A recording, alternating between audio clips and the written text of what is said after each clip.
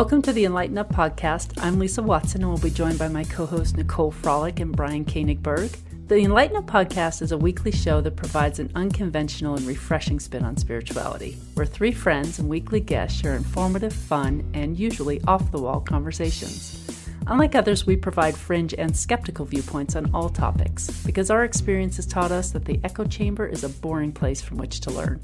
So regardless of where you are in your spiritual journey, we can promise you you're going to find a place to fit in here. So we invite you to grab a drink and listen in on our casual, entertaining, and hopefully enlightening conversation. And Enlighten Up is a self-funded podcast, so if you would like to help us to continue to be able to produce, enhance, and expand the show for our audience, then please send your support using the link in the show notes, or go to our website, enlightenup.us, and check out our merchandise shop, where you can purchase merchandise that will allow you to express some spiritual humor. You may also show your support by leaving us a review on iTunes and following us on Facebook, Instagram, Twitter, and YouTube. Thank you all so much for listening and supporting us, and now let's jump right into the episode. Hey everyone, welcome back to the Enlighten Up podcast. You are here with Brian, Lisa, and myself, and today we are joined by a new guest, Ian Wilson, who is a private dream researcher and dream explorer who has been recognized by members of the International Association for the Study of Dreams as a pioneer in the exploration of precognitive dream phenomenon. His interest in lucid dreaming has led to some remarkable experiences that demonstrated some dreams could come true. And these dreams are known as precognitive dreams and often linked to a deja vu experience called deja rave, where during the onset of the deja, the person links the memory to a dream. Ian, welcome to the podcast. How are you doing today? I'm doing fabulous. Thanks for having me on the show. Well, it's great to have you here. We actually have not gone into this topic in great detail. So this is going to be a really nice first for all of us. So Ian, you are able to lucid dream, and also you discovered that your dreams are actually predicting what's happening in this current reality. How did you discover all of that? It just sort of landed in my lap. It certainly wasn't something that I was going and looking for with regards to precognitive dreams. My original interest in dreaming was purely entertainment. I was a young kid, 15 years old. I was at my school library, picked up an Omni magazine, and there was an article written by Dr. Stephan LaBerge called Power Trips, Controlling Your Dreams. And in the article, he discussed this idea that people could be fully conscious while they're in a dream state, just like we are right now. And right now is a good example of our full realized lucid self-awareness. Now, I was already having fun dreams. And back in that time, as a kid and a teenager, I always had that fantasy of being able to project into a TV show. And, we love our entertainment. And I thought, wow, that'd be really great if I could just be in that world. And I noticed my dreams would sometimes pick up these genres of media influences. So I could actually be in like the world of Star Wars and have that kind of an experience in the dream state. So I thought being conscious in something like that would be the ultimate in fun. So it really fueled a spark and a passion for entertainment, which brought about within about 48 hours of reading the article, my very first lucid dream. And it was really one of the most amazing experiences that I had at that time, because it was like waking up into a second reality. Because when you're in a dream state, the quality of, let's just say, the graphics, the realism, the high fidelity can be just as realistic as our waking life. So it really does present this second life opportunity to have these types of very rich, detailed, and very artistic experiences. It's like the graphics card in your computer is just like top notch. Absolutely. Did you say that was an article in Omni magazine? That's correct. I love that. That's such a great example of how there's certain information that can activate us. Exactly. Just by reading that article, you were activated and had your lucid dream. So when you were lucid dreaming, like, did you start doing it every night, or were you able to go into that regularly? How did that all become more of a regular basis? Well, it fueled that passion because it was such an exhilarating experience, and I'd never had something so intense before. So, of course, I didn't want to stop. I realized it was another place that I could be conscious and self-aware and add these experiences to myself. So in a way, I felt like I was gaining something from my sleep, not losing out to just the dark amnesic states that most of us go into. So it became a nightly process, and it's been a near nightly process now for 32 years. And in that respect, and a lot of people lose 30% of their overall conscious experience in your lifetime. You're only going to have so much time here. And you lose 30% of that to unconscious sleep. So by participating in these already existing 4 to 6 dreams a night, I've easily added at least 10 years of dream time or conscious experience during dreams that I otherwise would have just lost in those opportunities. And they've been some of the most amazing and wonderful experiences that I've ever And had. that So time can go so slowly. You can, in a dream, you can live, that can be a week. So that's right. you can add, you're going to live to a couple 100 years old that way. It's really phenomenal time in dreams. I do have some experiences where time does stretch, and I've been able to capture it. But for example, in my first time I've ever encountered time stretching in a dream, everything that I've discovered is through this direct experience. So it's not from reading it in books. It's just kind of falls in place when you're participating in that focus state. So I had one where I went to bed at 8 o'clock in the morning I had to work around 11 or 12, so I had time to sleep. And I ended up waking up in a dream, and I was lucid for the entirety of it. But I was a student at an art college, and I also worked at a coffee bar, and I had friends. I'd go to the nightclubs, I'd drink beer, and I had this whole second life for about 2 weeks. I was there.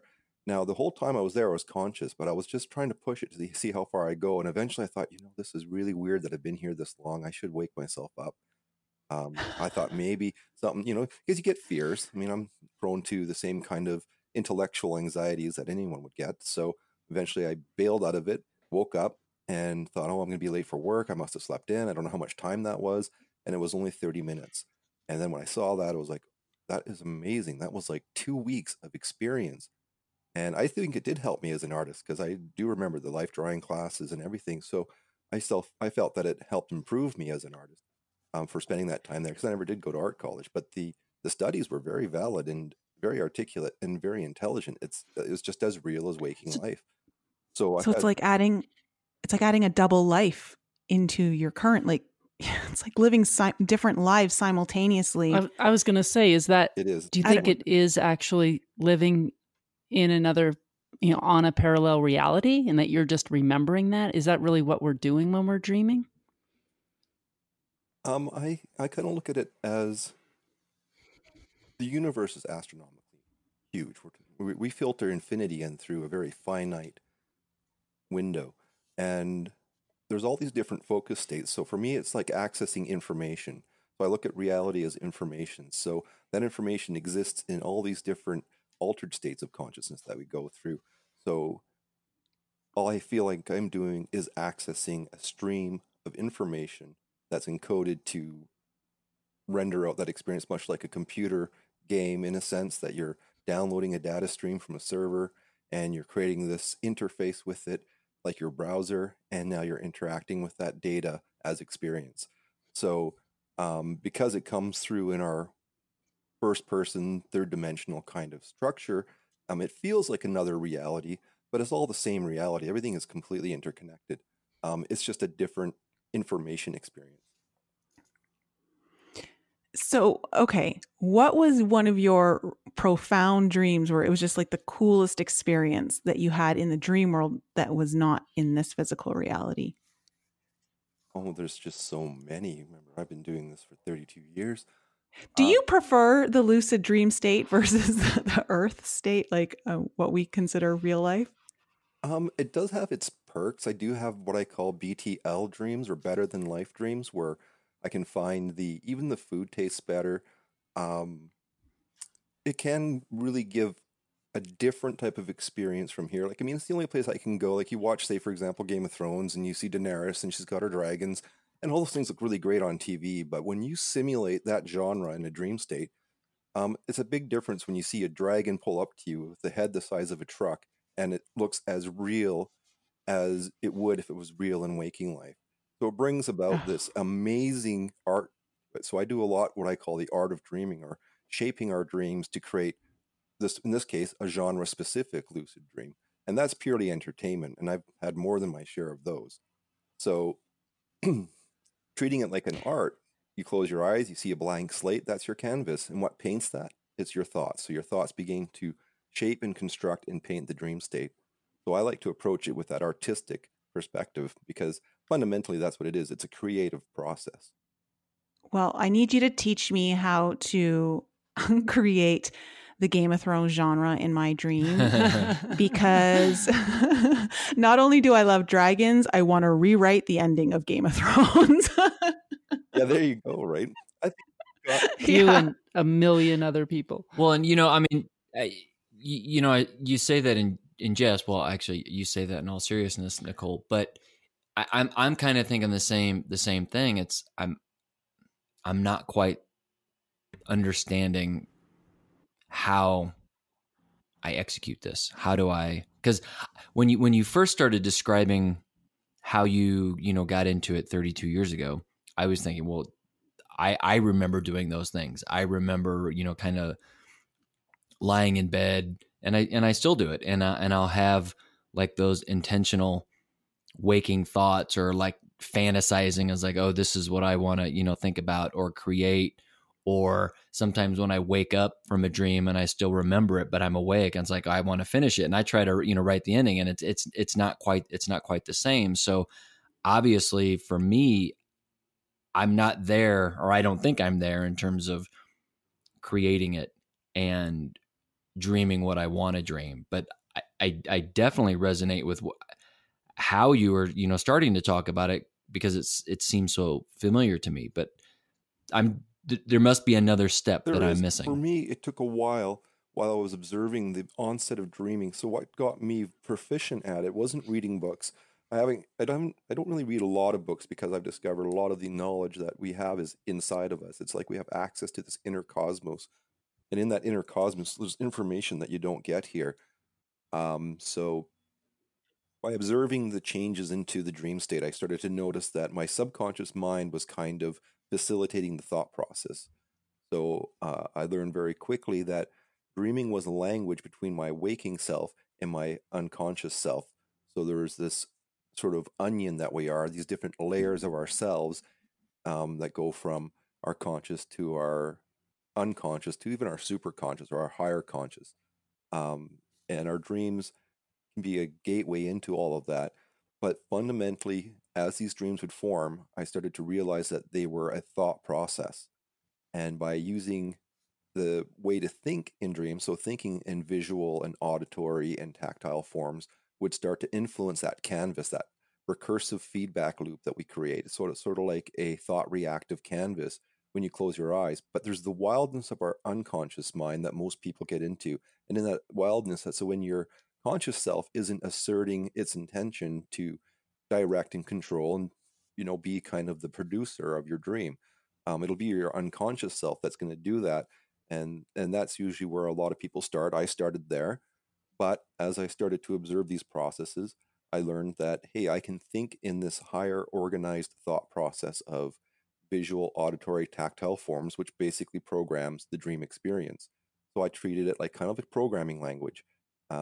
And in doing that, that brought about all of these wonderful genre-specific lucid dreams. So like I said, I do have 2 examples on my website that are Game of Thrones genres. I've done, Marvel, Infinity Wars. I mean, I've been doing it for so long. Video games like Borderlands, Skyrim, you name it, I probably dreamed it. Oh man, Michael would have loved you. World of Warcraft is so much fun. Love recreating World of Warcraft. I was actually one of my characters. He was an orc, and I was trying to see how well I can simulate. And it's always a challenge. I challenge myself to see how close can I get to certain things with accuracy.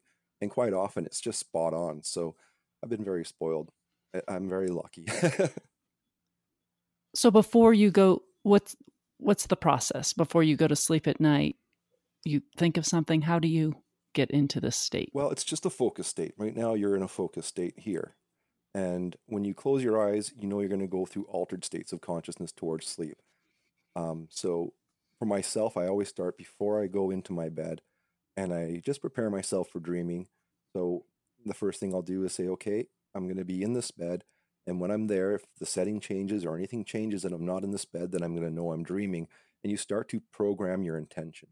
And I'll go into bed, close my eyes, and go through a series of intent programming, or people call them affirmations, where I'll tell myself, I know I'm going to be dreaming. I'm allowing myself to participate in my dreams because they're already there. You're just now just participating in an already existing ongoing process. And then just cues like I'm allowing myself to remember them in full, vivid detail, just like I remember my waking life. And I use a lot of references to how I experience here with contrast to how I want to experience things there with sight, sound, taste, touch, color, in that full sensory array that's available. So I've been able to train my senses and my ability to think in those senses so my dreams can have hot, cold, taste, touch. I can even feel bone in my hand. It can be very real and seem and appear physical for the time that I'm there. But again, that's just the power of how profound our ability to think that way is. And yes, you can exploit it by just getting into the driver's seat of that experience. So as my body falls asleep, I allow the shifts that will come. We go through a hypnagogic shift.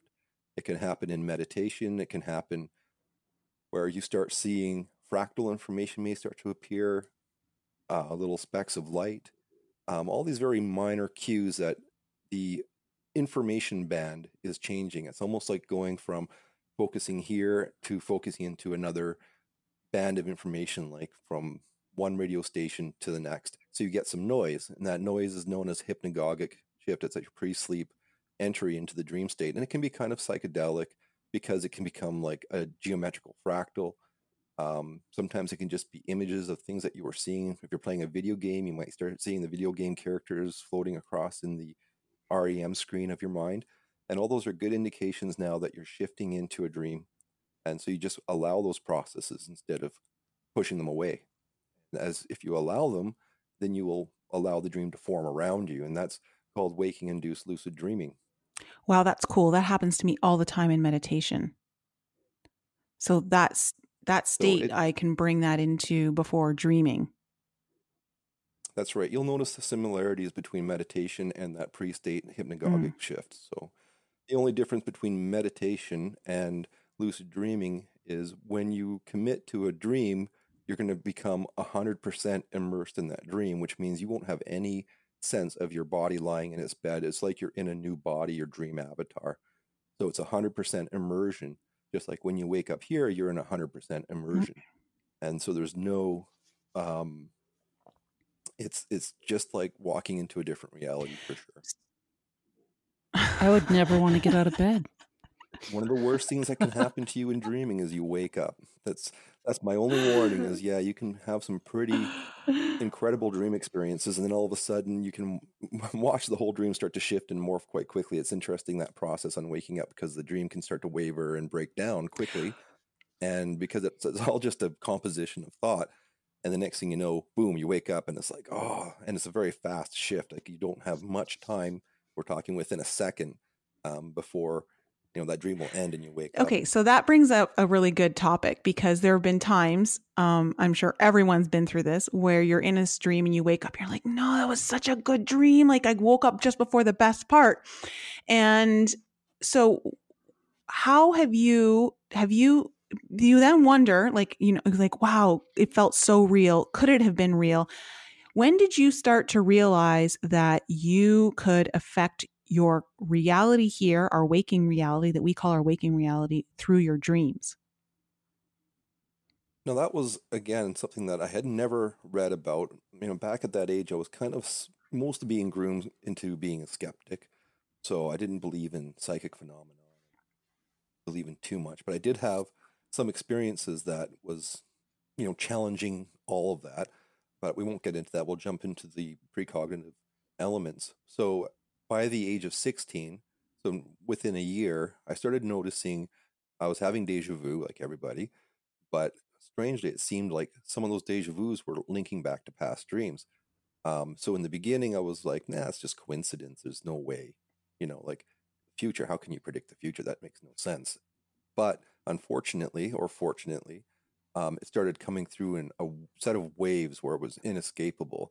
And I was also able to reference some of the events that would take place in my waking life back to dream journal entries and find small little fragments of the, because it happens in events. So it could be maybe 2 minutes of information from the future. It could be an hour's worth. It really depends on where that focus state's accessed in us to yield that what's dreamt there becomes your waking life here. It wasn't until one key precognitive dream that really sealed my intellectual mind to the true reality that this is an actual real thing. This isn't some delusion or a fantasy. I really am seeing my future in my dream state. And largely too, because I'm, like everybody, I'm a TV junkie. I've watched a lot of TVs, and you know what it's like to watch a rerun or go through an experience because you already know things, right? So in one particular dream, I was able to review the dream because I was getting cues to see, oh, this is like that dream, but it wasn't quite like the dream. People were in different places, even though quite a few of the details were pretty spot on. It wasn't accurate to what the dream was. So I reviewed all the events that were from the dream and tried to match it to what was currently happening. And I was like, well, so very cool that the mind could do this guesswork and get this close. But, now I'm looking at the inaccuracies, except the problem was that hadn't happened yet. It was leading to that. And so finally, after reviewing that dream while I'm awake, all the events that then took place in the dream started to sink into place. And then there I was, and I was like, okay, now I can't get out of this. I've trapped my intellectual mind. Now it's like, okay, I was just thinking about all of this stuff, and now it's happening, and there's just no getting away from it. So that was when I finally just said, okay, I got to figure this out. Why are some dreams coming true? Which led to the next bridge, and that was a lucid precognitive dream. Now, if you can imagine being lucid in a dream, it's really a place where your ability to remember and have a higher quality of information experience when you wake up, it's very vivid. So by the age of 17, I would have my first lucid precognitive dream. And it was very playful because at that time I was kind of working with this being of light, but we won't get into that in too much right now. But it was teaching me a lot about dreaming. So I was kind of maybe a guide or something like that. I didn't know what it was, but it was just there, and it was intelligent and seemed to have information. And so it opened up a 2-dimensional window after asking me what I would like to experience. And I told it I'd like to experience people setting aside their religious, social, and political beliefs just to enjoy each other's company. And the being's like, very well.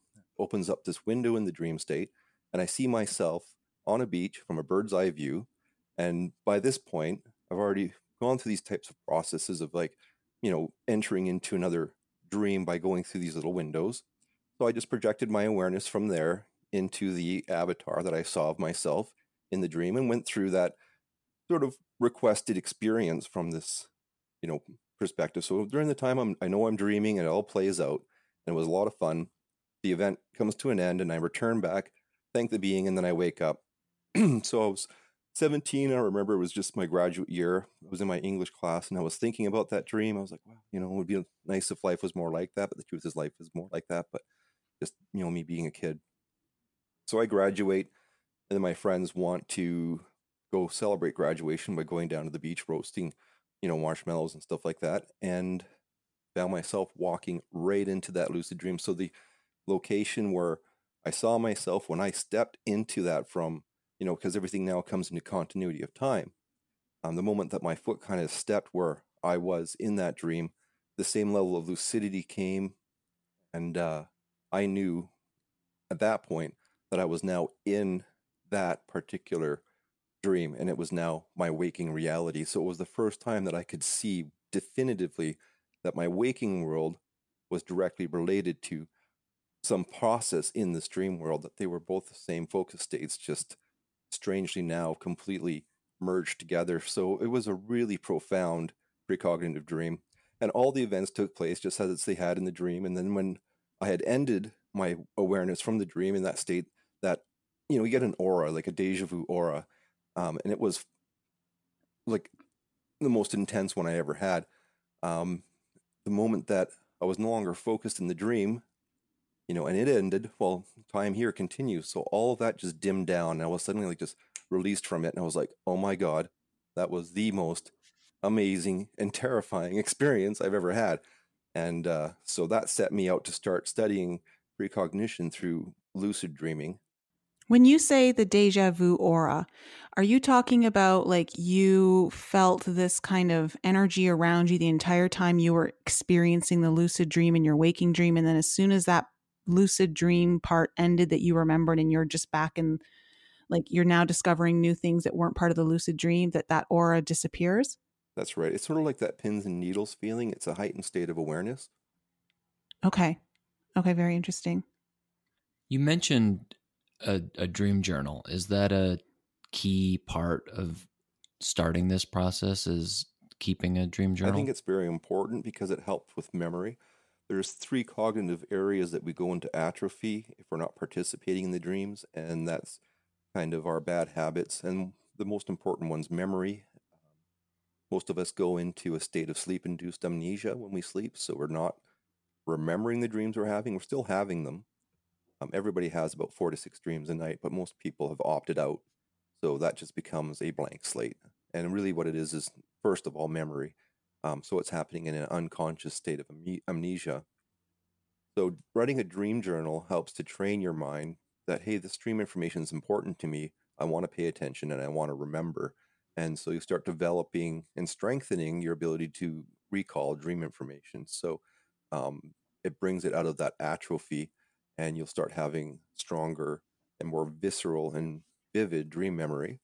The next thing is, So a dream journal is when you wake up, you immediately write down as much as you can remember. Is that as yep, simple as it is?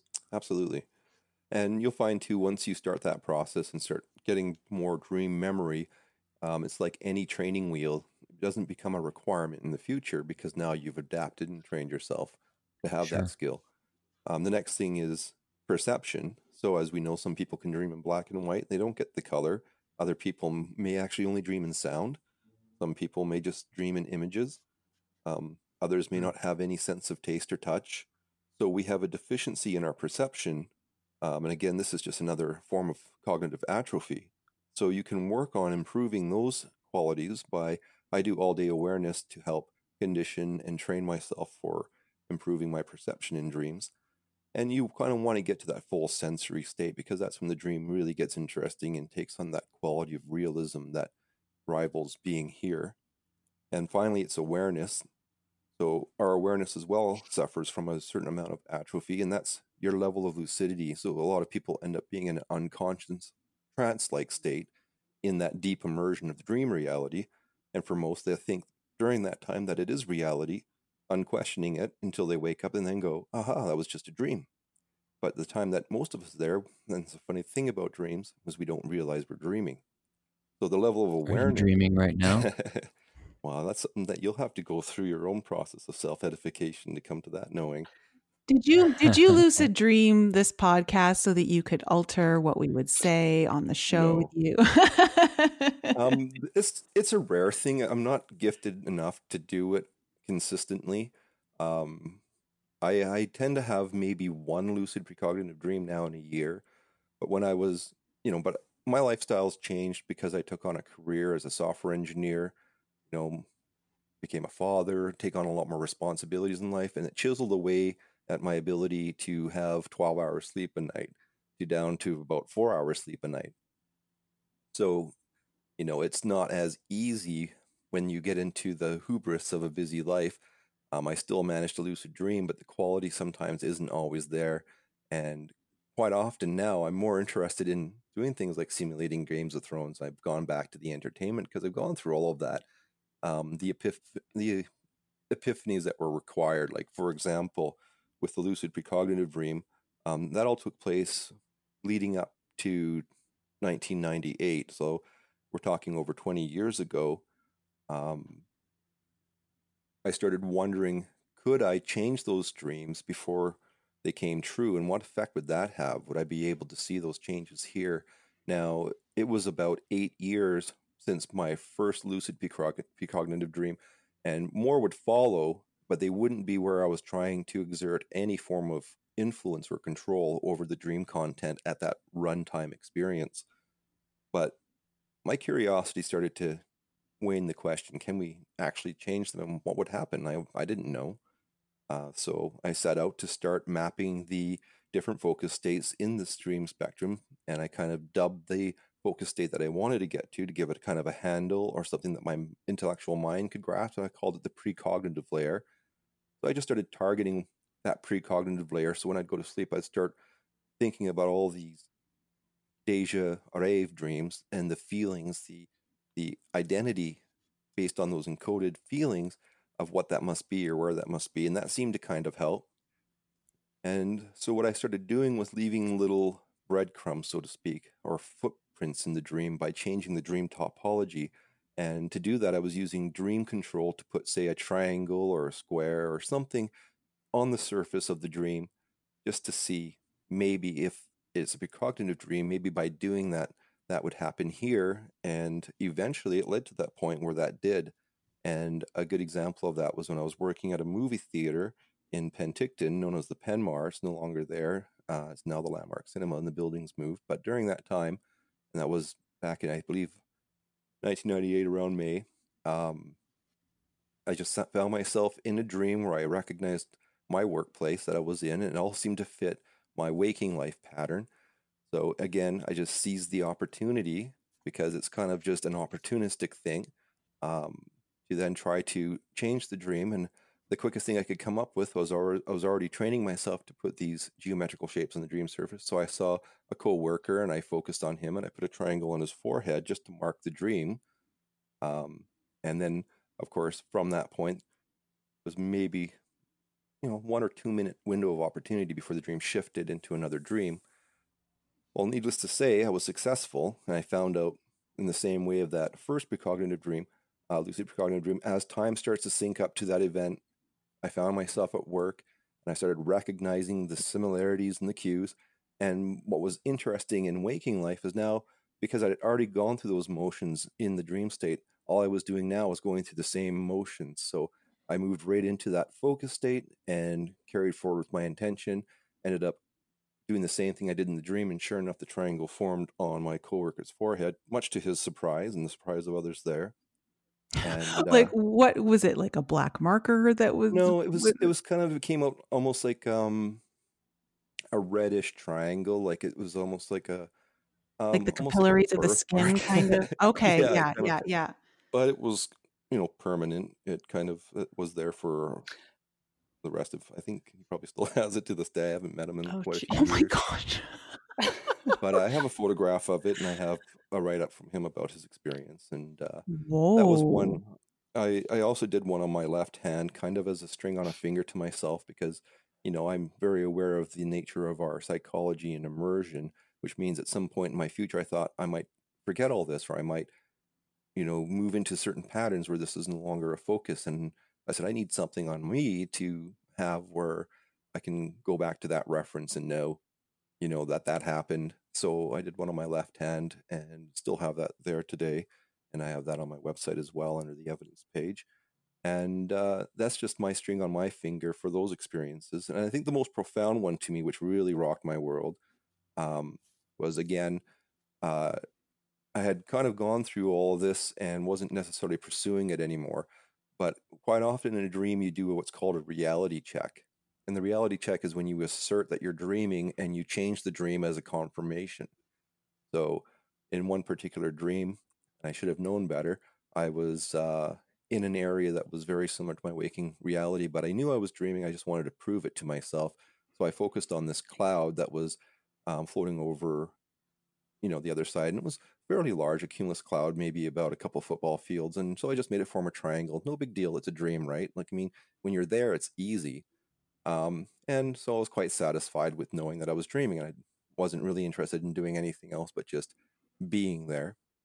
But that seemed to have also been in this particular focus state that's linked to precognition. And I remember being at my friend's apartment, and we're hanging out, and next thing I know, I'm walking home, and I'm walking on that same path that leads to that. And it's the same thing. Once you catch up to that moment in time where it all syncs together, I went through the motions of that. But Now I'm in waking life, and that same event took place, and then sure enough, the triangle formed in the clouds, and I was just like, okay, this is really potently powerful stuff, and then it also satisfied my personal query: can this be done? And it was really that event that I went, well, I got to be careful with this too. I don't want to do anything too disruptive, so I kind of stopped pursuing it at that point, because I felt I got the answer I was looking for finally, to a level where I just was very satisfied that, yeah, this is showing me this covert relationship between dreams and reality, that our waking world is in fact,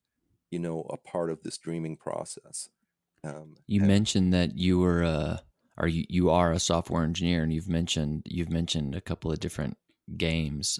Please tell me that you're using this, and you're like a software engineer for making games. I wish, no, unfortunately, business applications more boring than games, but I try to Well, break them. have you thought about making like an app called Deja Rave and to help train people how to do this? I would To use love your to have the time to do that, but unfortunately, mm, I'm pretty married to, this. I've probably written over 2.5 million lines of code for this business application that I'm developing for a company to kind of just drive all its inventory, sales, payroll, and all that kind of stuff. So it's yeah, it's kind of like a marriage.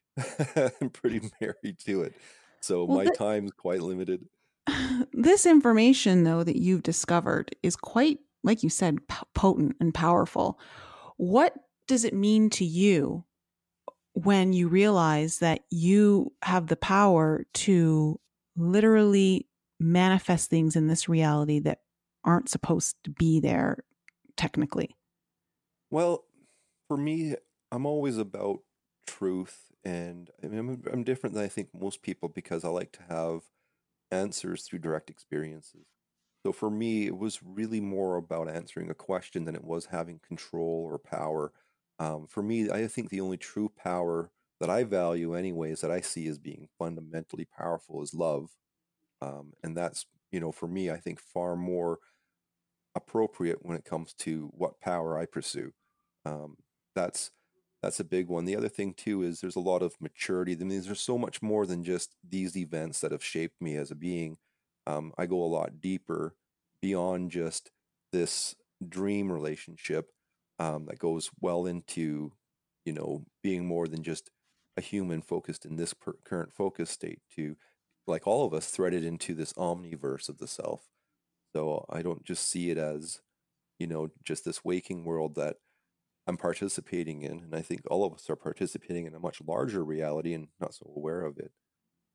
But for me, it was just a part of my self edification, just to have a knowing and an understanding that there's so much more going behind the scenes in our reality experience. That, it's very much, based on this creative process, um, that our waking lives are fundamentally a form of dreaming.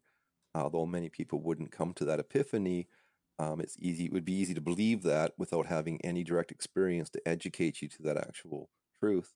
But and that's why my website is You Are Dreaming. It's not a play on words. It's quite literal. It's an actual statement, and very few people, I think, connect to that. But it's the people that have actually had direct experience that kind of helps them lift the veil and come into that higher consciousness, or that higher knowing that there's a much more personal and intimate relationship we have with not just reality but each other, that also gets addressed in these dream experiences. Did you ever have a dream, like a lucid precognitive dream, that didn't have a great good outcome in the end? Well, I did have, it wasn't lucid, but I did have a precognitive dream where I was, driving on a snowy road that wasn't groomed. I was the first car on it, and I had my daughter in the back seat in the dream, and I had turned down a hill. And of course, unknown to me, there was black ice underneath the snow, so my car couldn't stop. And I slid down this hill, like just like being on a slide, out of control. And this white pickup truck, because it came to a T section, smashed into the driver's side of my car, crushing me. And I woke up instantly. And so now this was back, I think, in around 2012, on that time. And so I was like, hey, that was a pretty realistically scary dream. And I knew at that time I would because we don't have bad winters here, so I usually have just all seasons, or maybe in this case I would have had 2 winters and 2 all seasons mixed on my car. Um, but I thought, if that was a warning from the dream state, how can I get myself out of that event? Because, everything just kind of eventually leads to it and syncs up. Um, so I thought maybe if I go and buy brand new winter tires with studs for the first time ever, so I've never owned studded winter tires, that might change the circumstances. And so I'll just get that as an insurance thing just to see. I don't know if a dream's going to come true. That's one of the catches, is you just don't really know until it actually really does happen. That becomes its own evidence. So I don't weigh in on any dream that I have as being potentially the future, because I dream far more than just that. It's if you got inside of my dream state, it can be, like I say, weeks of dream information, and not all of it's going to be precognitive. Yeah, it's That's like a very finding a small. needle in a haystack. It's a very those are those little gems that pop up. You see that it's not the status quo. If it was the status quo, that'd be very, very interesting. But it's nice that it's sort of salt and peppered in just little pieces here and Well, pieces there what where I can. what comes to my mind, especially when you were talking about that the cloud that you made, to be in a triangular shape, and then you found yourself walking home. I mean, and we've talked about this a lot on the show, infinite possibilities, and that's just one. That was one possibility. If you would have, like, if your buddy would have said, "Hey, stay for an extra beer, let's go get dinner," and you wouldn't have found yourself walking down That's that right. street and into that. So maybe more of your dreams, if not all of your dreams, are, I mean, if, again, just look at the possibility that there are infinite possibilities, and I'm dreaming about robbing a bank. Who knows? Maybe I did or can, or if the right things happen, it's going to happen, and that makes it, precognitive. That's right. I write about probability in my theory of precognitive dreams, and I wrote that paper after the one particular dream I was just talking about, because it did come true. I did end up in that same scenario and ended up being on the same hill, but this time, because of the studs, it was the only difference in the dream. I could hear them scraping on the black ice. I was able to stop a foot past the stop sign instead of sliding all the way through, and the white pickup truck went in front of me this time. And it was, again, one of those, like, I just felt such a huge sense of gratitude for this whole process, because I'm probably, you're talking to a ghost here. I probably wouldn't be here now had I not changed those circumstances. So I wrote Wow. the theory of precognitive dreams and just put it on academia for free, and it's been out there, just for anybody that has these types of experiences and just kind of wants to have a reference to somebody like myself who's done as much homework as I can just by myself. I mean, I'm kind of a lone wolf in this. It's not like I have a big support group of one. Resistance from many around me, but that's just the way it is. I don't worry about it.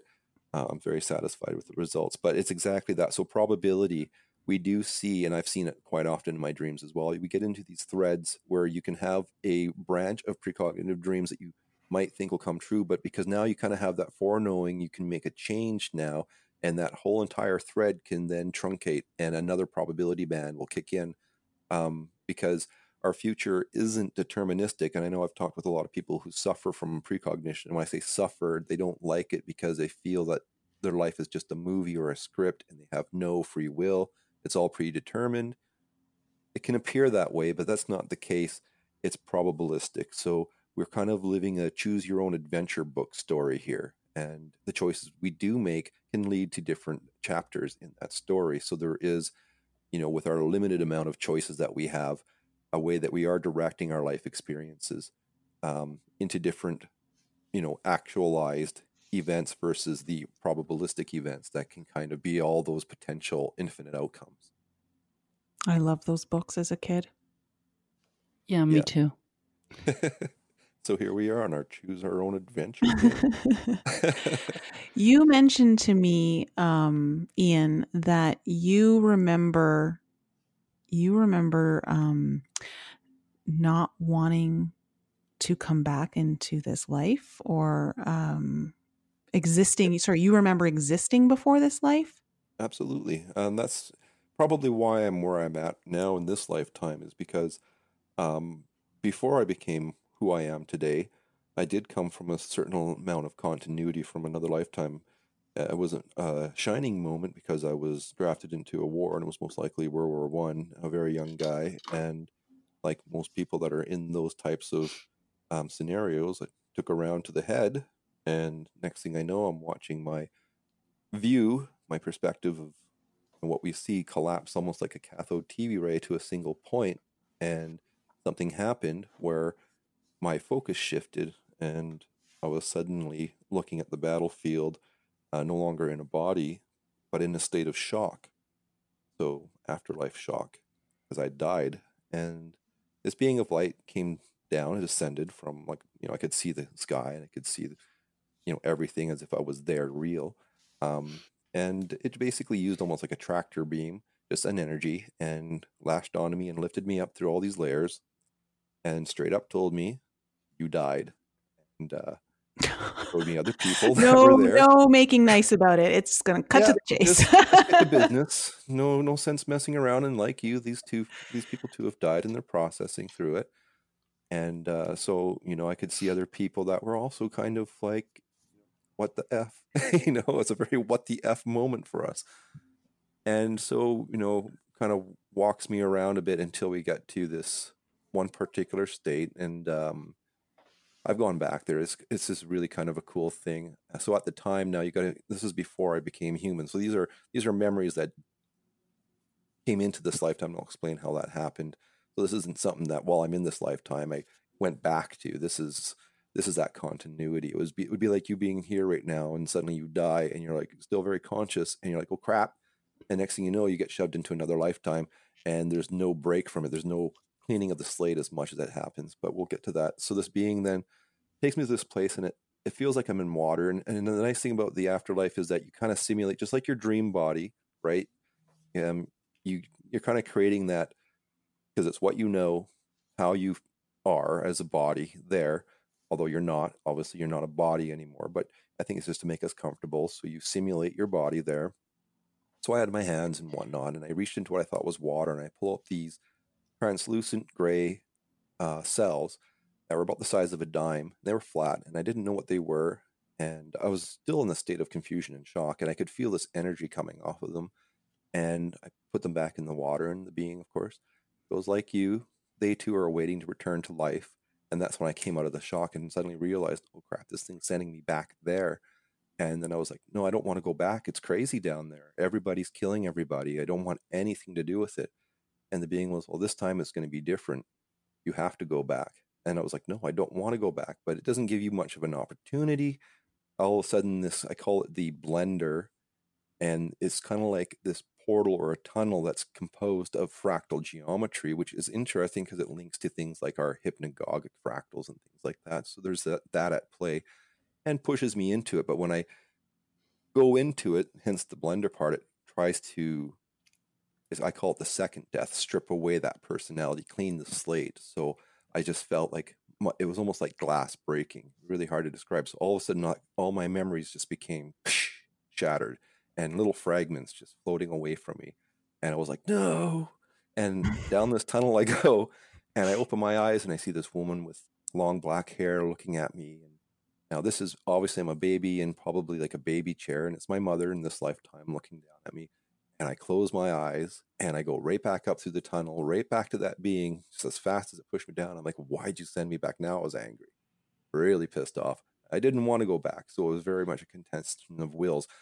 Now, this is my first waking memory is in this lifetime is, a crib memory, not a toddler or anything like that. But it kept pushing me back, and I'd keep going back and forth. And, now I'm starting to get sucked into my waking life here. And the process kind of went on until I was about 5 years old. So, at that time, it would be like having out-of-body experiences. So I did a lot of contesting, but by doing that, it imprinted those memories into this current life to where they were inescapable. So it's not like it was a belief system to me that I existed in another. It's a very known thing for me. I've always known. Wow. So when we get like stripped of our memories so that we can have a pure experience here for whatever lessons we need to learn, there's literally a tunnel that we go through. Yeah. Well, remember, the interesting thing about all these processes is that they are kind of subjective. So we're interpreting data through what we know. So however that data gets interpreted can be different for other people. But I've talked with other people that have gone through the tunnel, like, and they get it. People that do have some memory, like I went through the same thing, and they like the reference to the blender because they felt the same, the second death, the stripping of your last personality and ego. Now, but before we get everyone scared, like, oh no, I'm going to get deleted and shoved into a new life. In this lifetime, I've gone back through all of that. I've returned back to the being now when I was older, and not in a state of fear and not in a state of fighting or conflict, but just curiosity. And I didn't manage to ask it, why did you send me back? And it was like, why do you think it was, from that lifetime? He goes, why do you think it was just those two lifetimes? And it just connected me to this larger array. And I suddenly realized that it was a lot of lifetimes. So I started remembering in the same manner of that one. And it would be the same thing too. Like if you're in another life, maybe 3 life generations down, and you're coming back to this podcast as a memory, the only way you can kind of trust it is that you'll just come into that knowing, like, oh yes, I remember. Oh, there it is. That's what it was. So, all of our lives aren't lost in the system. So, it's just set aside, and it's set aside for deep immersion, so that you're not being influenced in this lifetime from, perhaps a very traumatic life, and carrying over a lot of the guilt and griefs and things that were accumulated then, because they're not relevant in this particular lifetime. You see, every new life that we have is just a new continuity of the self in experience. So it's not that bad. So we can come back out of the immersion and come back into this knowing and connect to our, what I would say the best metaphor is your higher consciousness or your true self.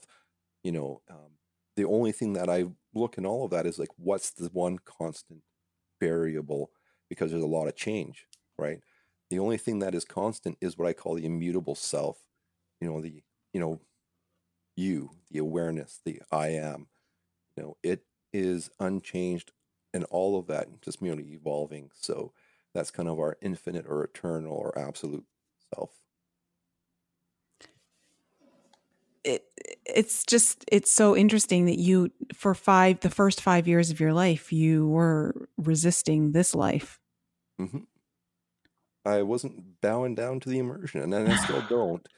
But at the age of 5, it was interesting because I remember being at my parents' house. They built a house in Penticton on Greenwood Drive, and it was their first house, and I was in the bathroom there, and I remember looking at myself in the mirror as a child, but I always had this other identity of my former self, and this time it felt like it was looking over my shoulder, and it was like, yeah, okay, I guess I'm this kid now, so I may as well just be this kid, and it let go. Oh, geez. And literally just kind of, and the same thing, it's like these weird auras or these heightened senses of awareness were there.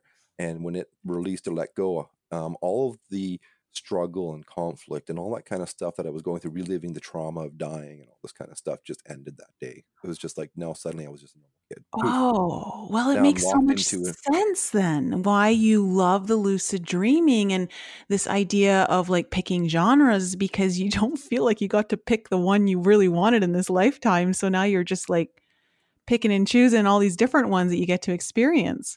I'm just being a bit more of an artist. Yeah. With it all. Yeah. Having a bit more fun.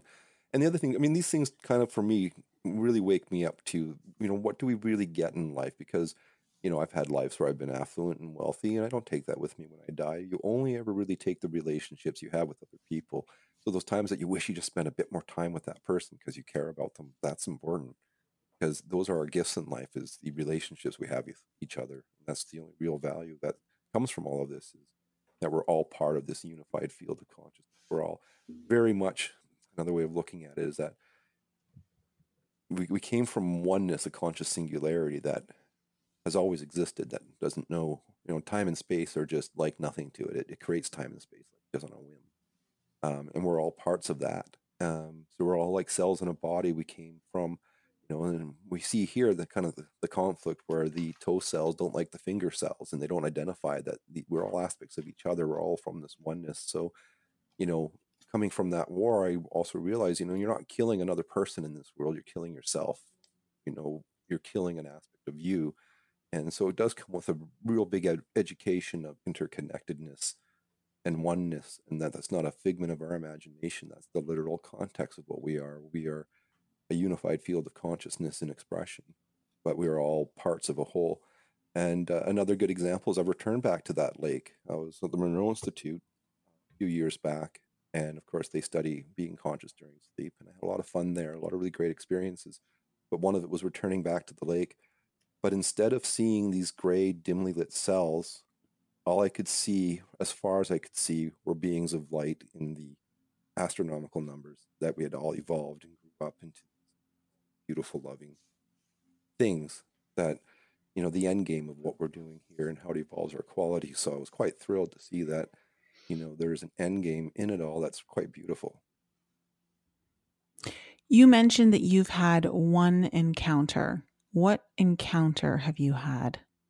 Oh, that was interesting. That was back in when I was 14 during the Parasite meteor shower. And again, it was the only time I had an experience like that I am conscious of. I don't know if anything's ever happened because, apparently they can happen when you're not conscious. But there was only ever one. It was interesting. I was with a friend, 14. We were sitting in his father's truck, and I just had noticed something in the sky that just struck me as being odd. I mean, it wasn't a meteorite. It wasn't moving in an arc or anything. It had moved backwards from instead of inwards towards the earth, and it kind of looked like it may have been a triangular shaped object. And but it sat there now looking more like a star, but moving in a circular pattern. I pointed it out to my friend just to get validation if he could see it, and sure enough, he did. And as we were observing it, both thinking it was quite odd, it seemed like it shot something out of it. So you see this little white streak come out, and we're like, "Whoa, that was really cool. We got to find out what that is." So we got out of the truck because our parents had moved on to go. There was a lot of people there with telescopes and whatnot, observing the meteor shower. So we just found some random adults, and they had a telescope, and we wanted to get some confirmation that that's not a star, that there's something weird in the sky there. And so they look at it, and sure enough, they're like, "Yeah, this is not normal." And these are adults and our parents. And again, that thing seemed to shoot something out, and it seemed like it almost came down not too far from where we were, and really fast. So, the grown-ups were like, "Hey, did something just land over there?" We didn't know. I mean, it all happens quite quickly. And so they're like, "Well, do you want to just go for a walk and just see if something's over there?" And, young kid, nothing better to do. Why not go on this walk with complete strangers into the woods? So off I go on this cattle trail with my friend and these two guys. And it started opening up to a clearing, and the weirdest thing, we bump into things that weren't human. They were about 3 of these. Now, what was interesting is they were almost, I don't know if they were at a different frequency or had a cloaking technology, but they were translucent. They were almost stealthed, with partial invisibility. The light was refracting, and that's how you could see when they moved. They kind of um, could see them, but they were almost like they were etheric or ghost-like. But I'm thinking maybe it's a technology. I don't know. I really don't. I can only speculate on it. But needless to say, we all saw them because they didn't seem to be, obviously they didn't hurt us or anything, but one just touched me on the shoulder. And as soon as that happened, I freaked out and got scared. And so my fight or flight instinct kicked in, and I ran screaming. And they ran screaming, and we all ran back to the base camp. And we were like, "What the hell?" And of course, I discovered quite quickly you can't really talk about those things, even to your parents. Nobody, because obviously they aren't there. When you have a direct experience, it kind of gets hard to ignore the evidence, so to speak. But yeah, I mean, that event was real, and it took place, and it only ever happened once. But it was, I think, something that helped me with lucid dreaming, because it kind of showed me, hey, there really is something else going on here. We live in a lot of limited beliefs. I can get quite deep into what I think are some of the big problems affecting us while we're here, and that's belief is a big part of it, belief in the place of knowledge, and the immersion and the amnesia that we get. Those are 3 areas that everyone could try to work on and improve. But yeah, it was quite profound, and I always have regretted running because I don't have a lot of information as to what they are, where they came from. I didn't stick around to get questions answered. I just got out of there, and How I've tried how going big were back. they?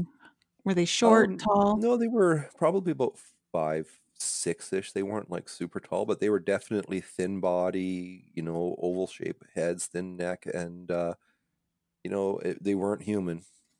Now, as to what they were, I can assume that they're alien, but still they could be maybe a spirit. I don't know. I really don't have enough information, but I'm going with alien because of the craft in the sky, and it just makes more sense that these are, something that came from up there, not down here. And I've never seen anything like that again in my life. I've gone out looking for them, and over the years just gave up because that's just one of those, for me at least, once in a lifetime experiences. But I don't know if I'd run this time. But again, the opportunity has never come back around. So I think now I'm mature enough that I'd probably ask a few questions as long as they don't, you know.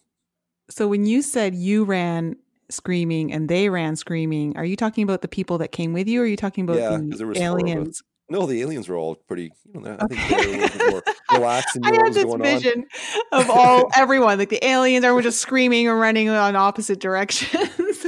Exactly. No, they were the ones that were the calm, level-headed beings. We were the ones that were like, but I mean, it's not fair. I had no idea. I mean, how do you prepare for something like that? You just can't. It's just one of those things that, like a lot of these things that I've experienced, lands in your lap and you just deal with it. Yeah, I don't regret it. I mean, I think it's something that I appreciate having that experience for sure, because it Mhm. just shows me at least that there is a lot more than just Earth, and obviously there is. We look at the universe; it's massive, it's old, it's ancient. Had a lot of time to develop other, intelligence besides, and I wouldn't put all of its eggs in one basket on Earth. I can assure you, in a place where there's nuclear bombs, this isn't the best investment for a developing civilization. So you don't put all your eggs in one basket, and the universe certainly hasn't done that. Quite populated and teeming with all four forms of different opportunities for life experiences. I'm Quite curious. likely.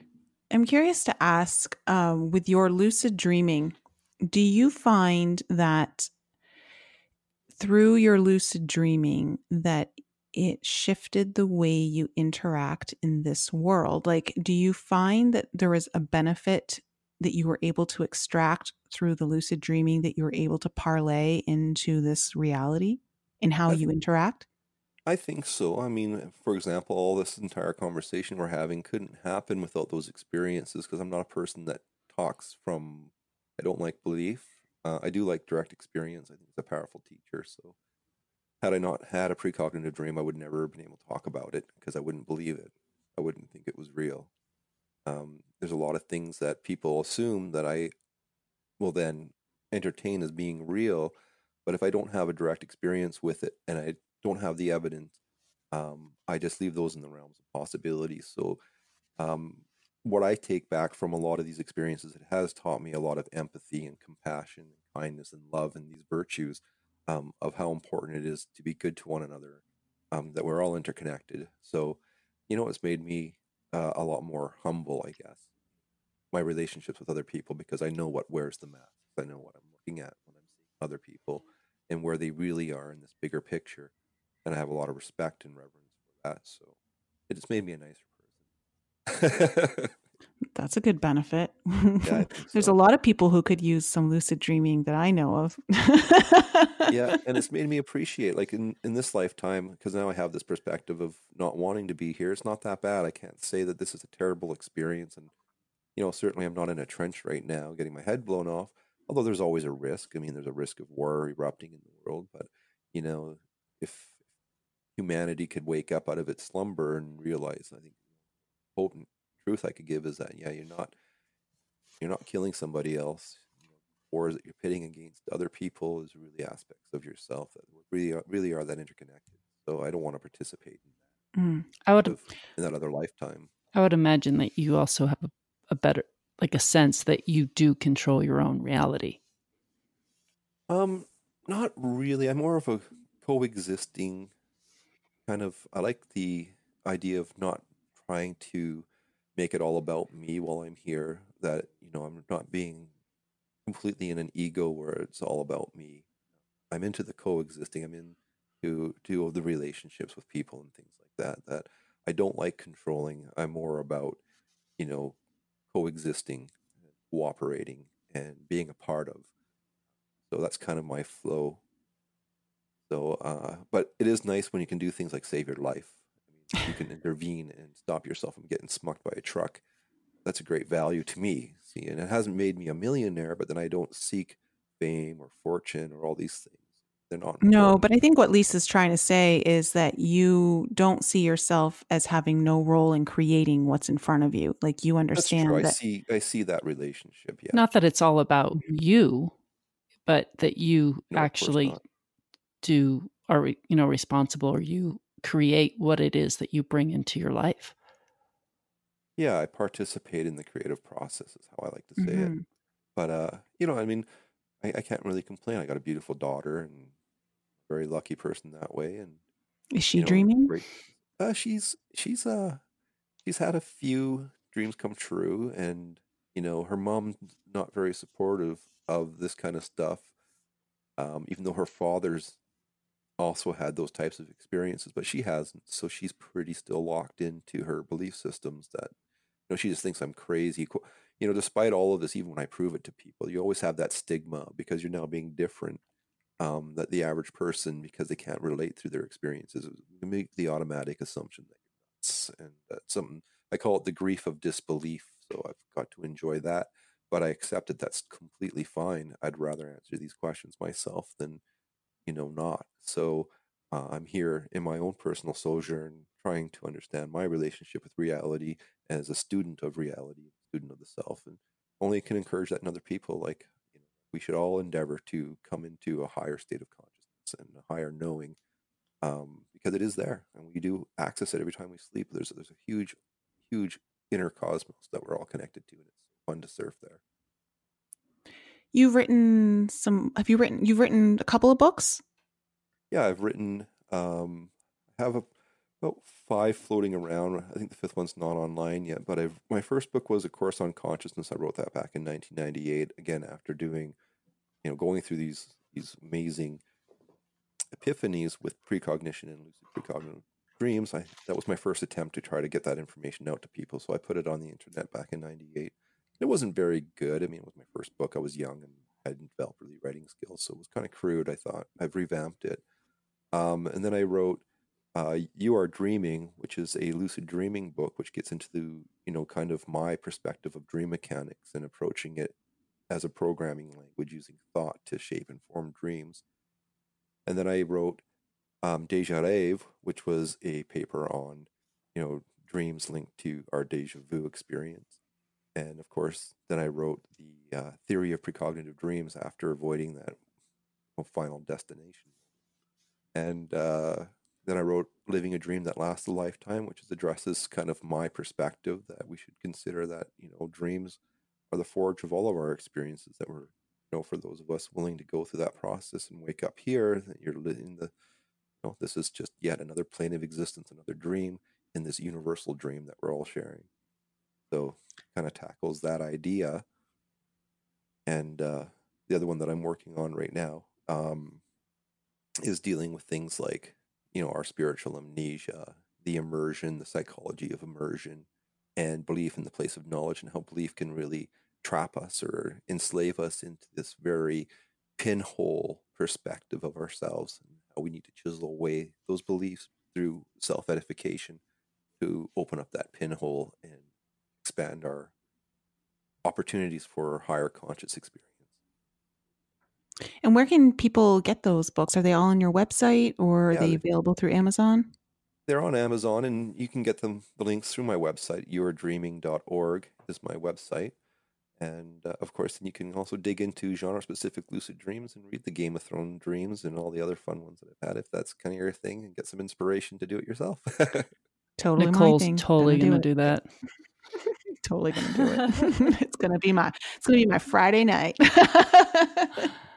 Yeah, I have probably my first dream entry on that website is from 2010. I don't get a lot of time to journal dreams. There's a lot that I mean, I'd be writing 4 to 6 hours a day, dream journal entries. But in my waking life, I work as a professional, I have a career, and very important to my company. And I got a 3-hour commute each day, and I often work 10 to 12 hours, sometimes 16 hours at my job, and it's been that way for 20 years. So I don't have a lot of. I make the time, but when it comes to dream journal entries, I only write the ones that I find the most entertaining, that'll make Mhm. it to the website. At And some of the ones that have come true do kind of emerge on that side. I have a few good examples, and so there's an page there that you can look at, which I kind of touch a few of those ones. I like to use my voice memos to record my dreams in the middle of the night because I think I might forget, or it's hard to write them down when you're so tired.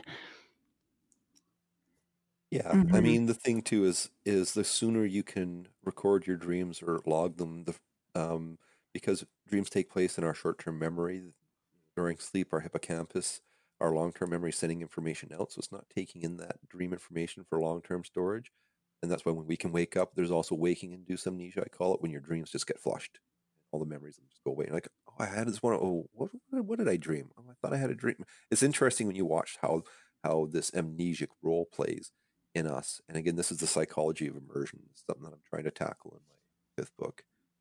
Are these challenges, these cognitive atrophic challenges, and what we can do to improve those qualities. It's a tough one. Yeah, I was just in a dream the other night. I had not slept well the night before, and so I actually dreamt this during a nap where I was in some sort of high school gymnasium that I've never seen before in my life, but there were 2 entrances, one at the top where the stadium like bleachers were, and then one at the bottom. And I was at the bottom, and there was a guy walking, and I could see in my dream, in my mind's eye, the guy walking down the hallway, and he was going to enter through the top doors. And I could tell that he was acting like he was a teacher in the school, but he wasn't. And I started to get out of that part of the gym through the bottom doors. And as I did, he came in and he saw me and I saw him, and I got behind the door and he took out a gun, just started shooting this gun at the door. And I remember seeing the bullet dent the door, and it was so real. And I remember running out of there as fast as I could. And I remember thinking, I need to exit this dream. I need to exit this dream. And then I found myself in an airport that was attached to the high school thing. And I was waiting for Lisa and Brian. I was like, we're supposed to go to Italy. We're going to Italy. Let's go to Italy. We need to get to Italy now. We need to get Italy now. Like, when's our flight leaving? Let's go.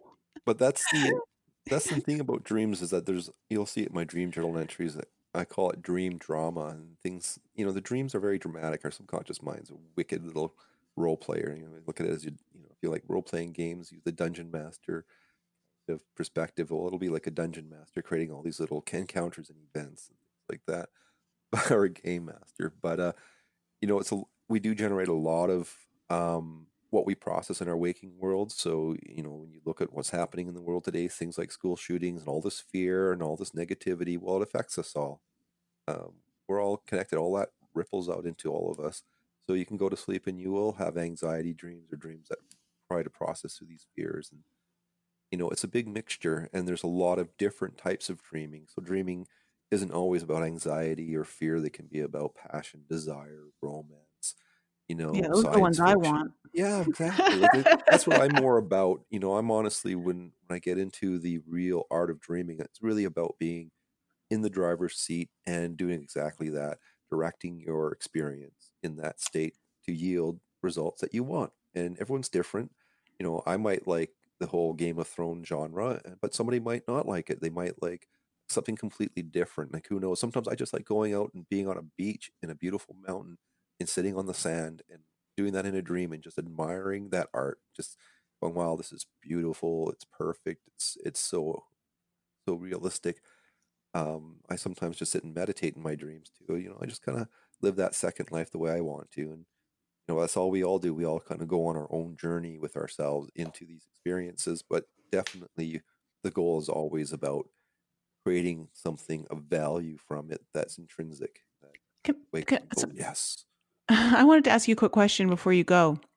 Have you ever experienced in your dreams working with people that felt like it was a different timeline than Yeah, what I've this one? definitely I've definitely encountered. I mean, there's so much. I mean, we're talking, when I look at all of the different experiences there. I mean, I've done stuff that seems to fit other different historical eras.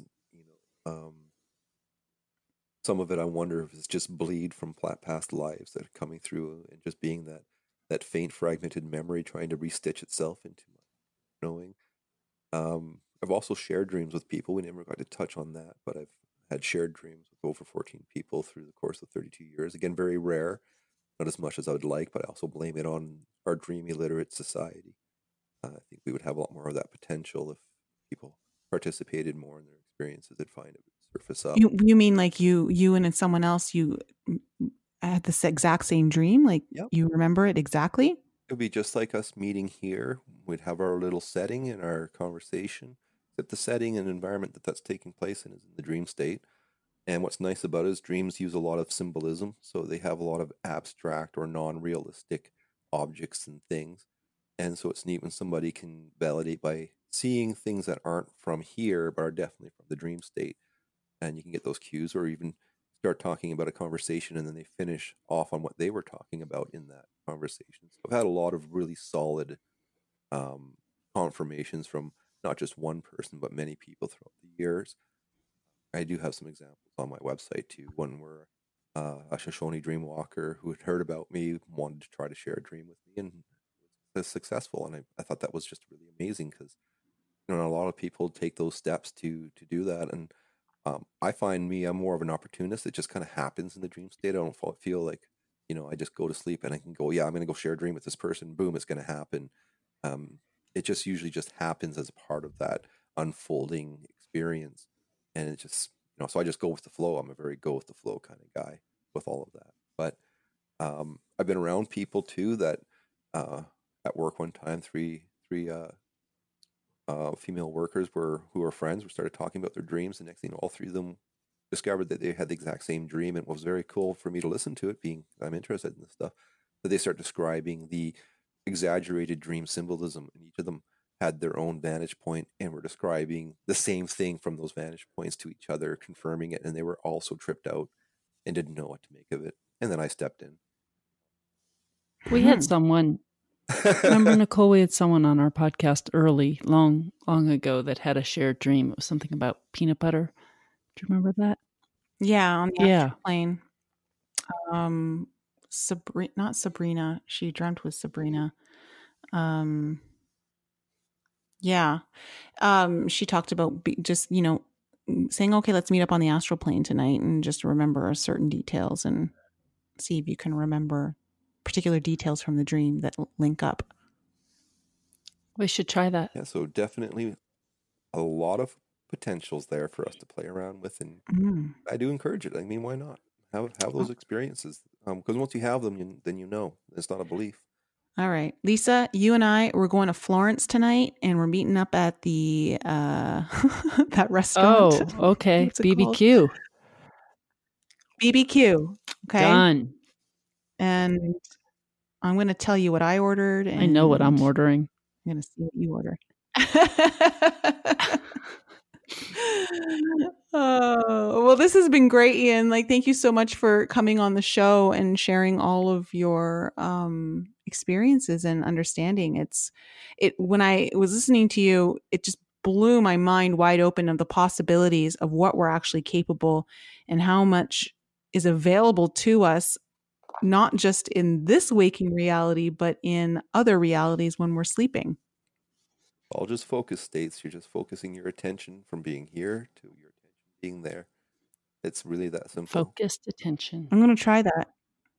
Brian, are you going to try that? Are you going to try doing the steps that he provided in the beginning? Maybe.